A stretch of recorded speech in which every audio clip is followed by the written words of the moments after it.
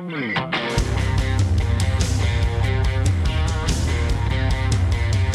to ContenderCast, a global leadership and consumer industries entrepreneurship podcast centered on shining a light on bright ideas. And now, here's your host, Justin Hahnemann.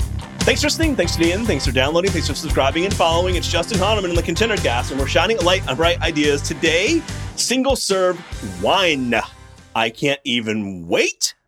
On the podcast, you probably heard of the brand, Wander and Ivy, Wander plus Ivy, as I like to say. Dana Spaulding's on. Dana, she's the CEO and founder. It's so great to have you here. I can't even wait. It's a little early in the day for me, so I don't have any wine right now, but I'm excited to talk to you. I'm so excited to talk to you. Thank you so much for having me. I know. I love this category. I love what you're doing. The packaging's amazing. Really interesting focus, and I could jump right ahead to it. But I've got some questions for you about you first. So I was doing my homework on you, and I read all this great background on you, and then I see you're like a financial planner, right? And you were in the banking business. So, and here you are as a founder a couple years in. So how about share some of your story before we jump into Wander and Ivy?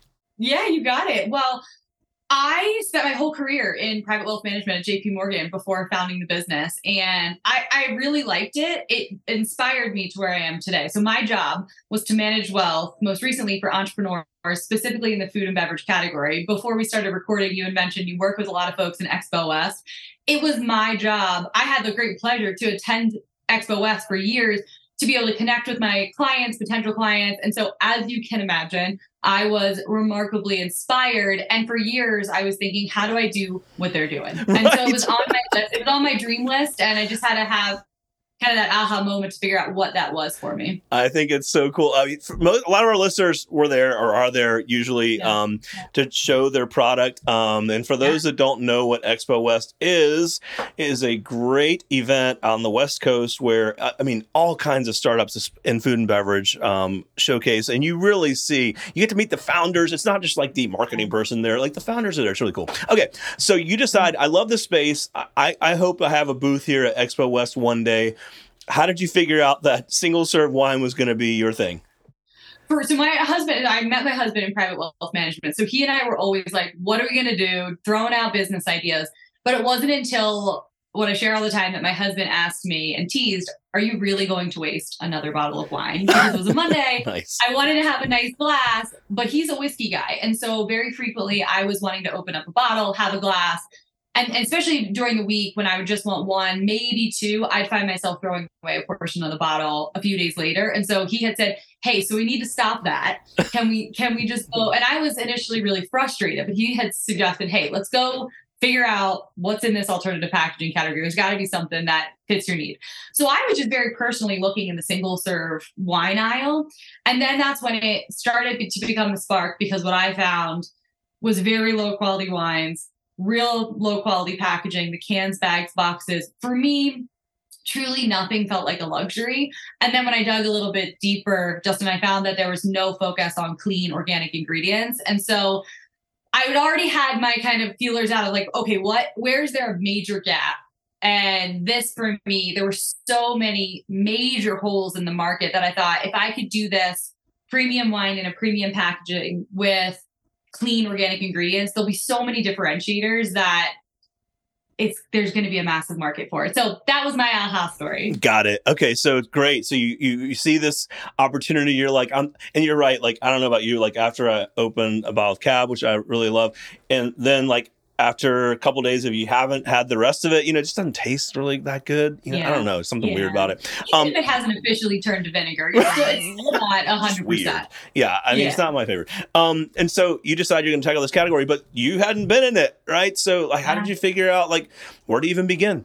It was incredibly nerve-wracking. Before I even got the courage to leave my day job, I dug into what the market looked like. So I understood the competitive landscape. And I also determined that day one, when I did leave my day job, I was going to dive into the SOM certification process. So got my base level knowledge, knowing that, like you said, I wasn't coming from the industry, which was very intimidating. And so to build the knowledge, to gain my credibility, I got my SOM certifications with the Court of Master SOMs as well as the International Wine Guild, and thought, okay, I have the base knowledge, and now I'm going to surround myself with industry experts to really build this thing. Got it. Okay. So then, okay, I love the fact that you did the research and the homework to better understand it, and really, it's more than just like I like to drink wine, right? You need to understand like how what's behind it, right? And know the product, which I think is really, really great. And then how did you figure out though, like where to get grapes, like how to make wine and get it into a package? Your packaging is very unique. Like give us some of the detail on that. So step one from a packaging standpoint, I knew I wanted to create something that was so different because honestly, there's so many connotations, negative connotations as to what's in cans, bags, boxes. Wine. Yeah, exactly. And I think for the most part, earned some of that reputation, even though it's getting higher quality now. There's some certainly higher quality in cans. However, there's a connotation for what you're going to get in a 187 plastic on an airplane or a can or a box. And so I thought if we're going to do this, it has to look and feel totally different and surprise the consumer. So from a packaging standpoint, I was super proud to patent our glass bottle. It's a cylindrical glass bottle that is unlike anything else in the wine category. So sourcing that was step one, which was a challenge, but we're so proud to have done it. And then step two, like you said, where on earth do you start from a wine standpoint? So after really understanding the regulatory landscape, which I will say was a huge learning curve, just building my knowledge base there, we became licensed as an importer. And so our business model is that we import and domestically source fully finished wines that meet our criteria. We ship them into California and then bottle, label, and package for distribution there. And so honestly, Justin, it's funny because now people say all the time, like, you don't have a quote, it's called a broker that you find your wines through.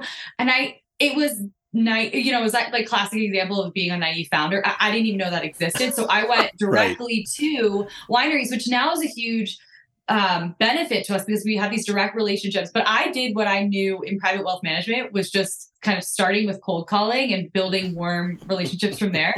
So now I have relationships with our vineyard partners, but it truly was that. It was me calling them after doing my universe of, okay, here's the universe of suppliers that we'd love to partner with. That would be a dream.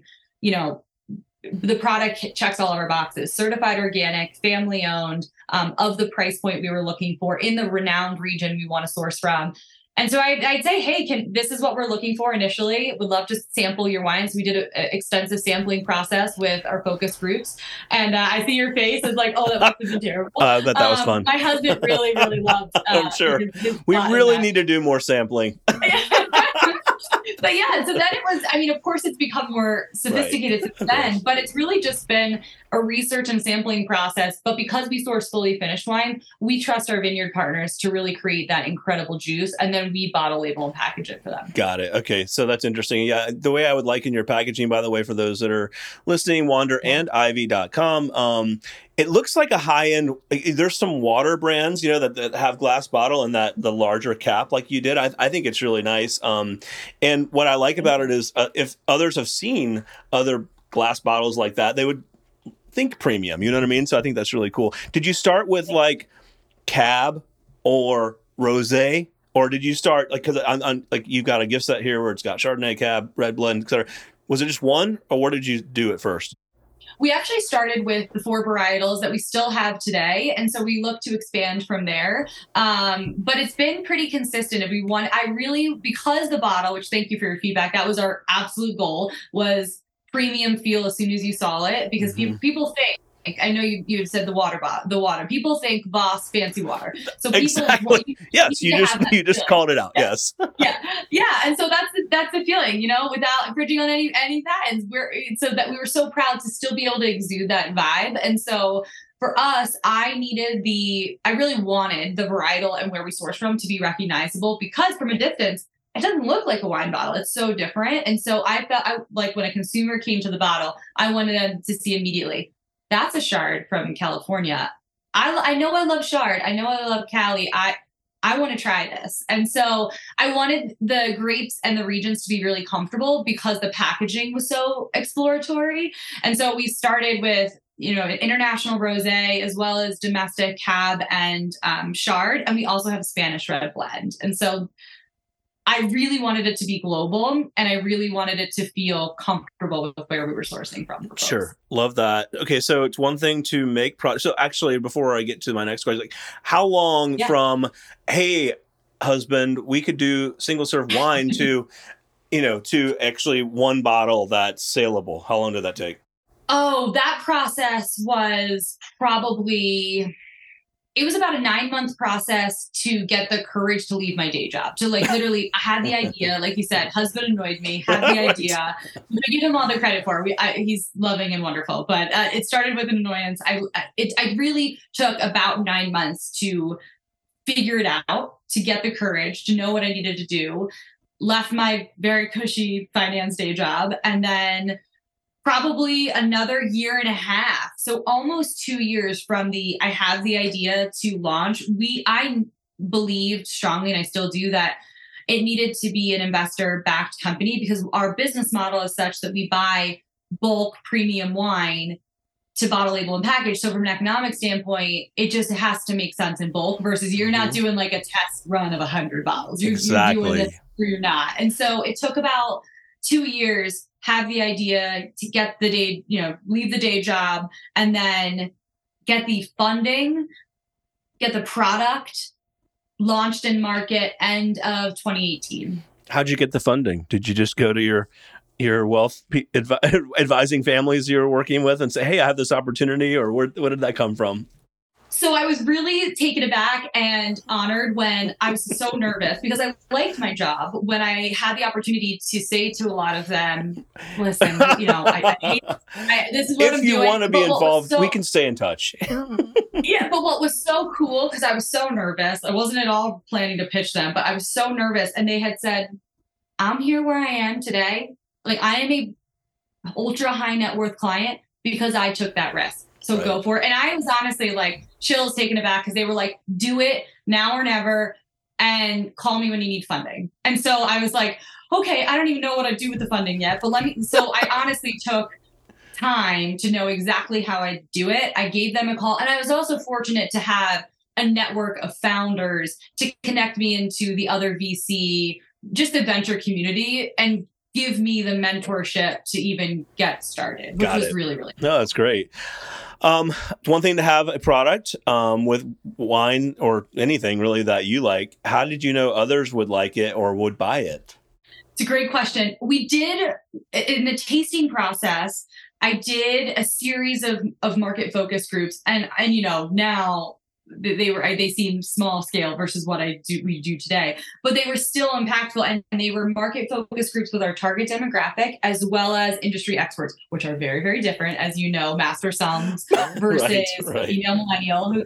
But what was important to me was hearing the feedback that would lend credibility to the brand from these master somms and industry experts, and then also a market focus group of our target demographic, just like me, who was like, there's nothing like this. And I would get their price. Okay, you like it, but what would you pay for that? And so I got a lot of people to sample and give me feedback on packaging. I would line it up. I try to, get friends of friends of friends who know nothing about me, but are in our demographic. And I heard consistently, there's nothing like this. I would pay even more than what you're charging because everything in the market is pretty crappy right now. And so initially, I got to say, it was more my market focus group. And then I was quickly seeing when we did proof of concept and market, how well it was being received. And so from there, really using that to scale with funding even further. Got it. Very helpful. I think you launched direct to consumer. That's my assumption, versus any other marketplace or stores. Is that right? We do both. So we actually have about 50% DTC and direct to consumer and wholesale business. Got it. And as you learned very quickly, there's a 3-tier distribution model in the US. So how do you manage that with D2C versus going through a distributor? It's hard. I mean, really, there are two entirely separate business models. I absolutely love our direct to consumer business. It took a lot of investment and strategy to build the infrastructure to be able to, we ship direct to 38 states, which is huge. Oh, wow. And so Interesting. we have the ability to ship to most states where illegal. So we have an entire, digital team and warehouse team focused on that. And we have an entire other warehouse focused on our wholesale business. But as you mentioned, it's just an entirely separate beast, wholesale. And so oftentimes we use the DTC data. For example, we're very excited to soon be launching in a couple East Coast states, and our DTC data that we've been able to show them, look how we have a huge target that's already buying regularly. I'm sure they'd love to go to the store and buy it as well, but really just showing that we have an engaged consumer base has been additive in our wholesale discussions, because we're a fast growing, but still a lot smaller fish than some of these conglomerates. So just getting time of day with wholesalers is tough, but that data really helps the overall pitch of why they need to bring us in. Got it. And anyone that knows beverage and direct to consumer, they start adding this up here. They go beverage plus D2C plus glass bottle fluid. Not cheap to ship. So like, how are you managing that from a margin perspective? Because I mean, and I'm sure you found this, right? Let alone, I'm guessing you get no returns, but like just the shipping costs, like how are you managing through that? What's been really exciting is that we've had some really, really great margin enhancements. So because we've grown so much and because the East Coast has been such a big opportunity for us, we've historically only had one warehouse in Napa, California. Because we have so much, we were shipping so regularly to the East Coast and, for like so many brands offering, if not free, at least a much lower cost than it actually is to ship. So we're adding an East Coast fulfillment center. So for us, that's huge. I mean, from a margin standpoint, we're saving like something like $5 to $27 per shipment from Wander and Ice. So that's huge from a margin standpoint. But you can't have two warehouses if you're not big enough, right? And so now we've grown enough to say, okay, this is warranted. We're building this out, and this can greatly improve our margins from here. Got it. And then what about growing retail store presence? What does that look like for us? Yeah. I mean, we're super excited. For us, it's pretty diverse, our wholesale business. For retail, we are fortunate to be in places like Safeway, Albertsons, Kroger, Whole Foods, Natural Grocers, HEB, and growing from there. That's our off-premise grocery space. What's very exciting is that something that was put on hold for us so much during the pandemic was hospitality. I always thought this absolutely needs to be in a hotel. It's premium, organic, and single serve. Single serve, exactly. And everybody literally wants to get sexy and innovative with their in-room options. And then the pandemic hit and they just furloughed everyone. And so now that they're back, now that travel has reemerged, we got on that pretty early on, as soon as folks started. And so the hotel category for us has been huge. So big major hotels for us has been a huge part of our wholesale business too. That's awesome. What hasn't worked? You've been at this 5 or 6 years now. What you tried and it just didn't work, or you tried a type of wine and it tasted terrible, or what hasn't worked? For us, interestingly, early on, so all of our products, I'll preface it by saying, are wines made with organic grapes. So that means that our wines, of course, the grapes itself are organic, made organically, but it also means from a wine standpoint that you have a very small level of sulfites, 0 to 100 parts per million. That is a very technical definition, but the reason why I say that is because there's also organic wine, which is a definition by the regulatory agency that has no added sulfites. So if you are truly allergic to it, that's something that you need. So very early on, I thought, well, it would be great to test one truly organic, no added sulfites. It's truly just the grapes and very, very minimal ingredients. And so that was something that I did early on with a Pinot Noir. And I will tell you, it was challenging because it was love or hate. Organic wine, totally 100% organic wines with no added sulfites, have a quote. The word that is often used to describe it is funky, because it is just like a funky wine that really is to the palate of people who want like from the earth, feeling super organic.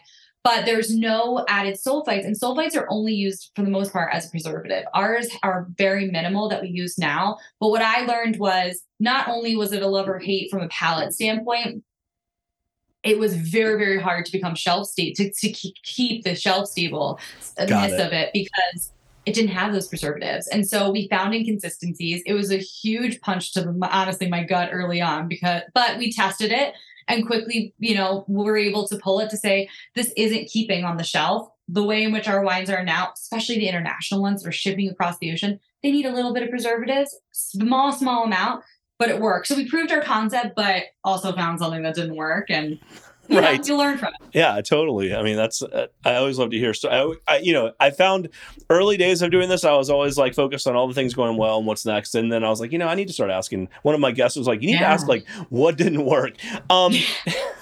As you're looking into the next 6 to 12 months, what are some of the keys to growth? What are the things you're thinking about? For us, some of the big things are, I mentioned some of the chains that we're in, but for me, I have huge eyes on some of the biggest national chains that all the other, I think, brands that you work with do. And so we're very, very excited about some of the upcoming chain opportunities that are in the works. And those are huge for us because I think, those are needle moving when you even go for the volume piece. I mean, yes, exactly. Even from even just a test to, all right, we're in a full blown market with any of these major retailers. So major retail expansion, and honestly, just continued DTC success and continued improvement from a marketing efficiency ratio standpoint. Like the money we're putting in is becoming a lot more efficient direct to consumer because people are knowing about us. Thank you for things like this. People becoming more aware of us. So just honestly, getting to more consumers from both a DTC and a wholesale perspective, launching a couple of new states, especially East Coast, and launching with a couple of new retailers. Those, like I said, they move the needle and really help us scale. And any other flavors, I'll call them. I mean, I know it's not the right word, but varietals or, like some new product element. Yes. So we're actually very excited. We've grown so much and scaled every year, about 150%. And so because of that, we've been able to invest in a custom Wander and Ivy bottling line. Our bottle is so unique that to date, we have not been able to consistently and in a high quality way do bubbles, but that is coming. Oh, interesting. So great. Yeah, that's cool. So now we have our own line to be able to do it. And that's in the pipeline. Love it. Excited. Okay. I'm sure some of our guests are guests. Some of our guests. So you're like only guests, except for your PR person that's here. Hello, Sarah, by the way. Some of our listeners are like, what does Wander plus Ivy mean? Like, where did that even come from? So give us the background. Yeah. Wander and Ivy, I wanted it to represent all the things that made us different, or at least touch on most of the things that made us different. And with Wander, I really wanted to land on something, Justin, that represented that we source globally. So each of our wines are sourced from a different award-winning family-owned vineyard around the world.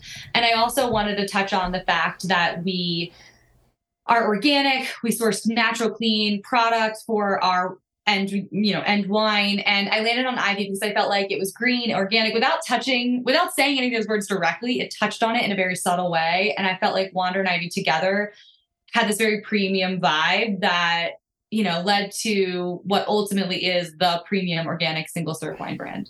I think it's great. I love the logo. I love your labeling. I feel like I could wander through the Ivy with my single serve wine. Just kidding. I love it. That's cool. Before we go, share with our audience where they could find you, connect with you, buy product, etc. Yeah, so you can ship direct to most states at wanderandivy.com. Also love for you to follow us at Wander and Ivy on Instagram. And there's a wine club, right? Yeah, so what we do a wine club, so it's super customizable. Thank you for bringing it up. You can ship whatever you want, however you want, regularly to your door. Make it super easy for you. Love it. All right, Dana, so great having you on. You got to come back. I think you've been at this, I think 5 or 6 years, but I feel like it's early days still. So you got to come back and share more with us down the road. I love that. Thank you so much for having me. The Contender Cast is powered by Contender Brands and is the top global consumer industries entrepreneurship podcast. You can find additional Contender Cast episodes on worldwide podcast platforms, including Apple Podcasts, Google Podcasts, Amazon Music, Spotify, iHeartMedia, YouTube, and other preferred podcast platforms. If you would like to be a guest on the Contender Cast, connect with us at contendercast.com. This is Brian Benson reminding you that every winner started as a contender.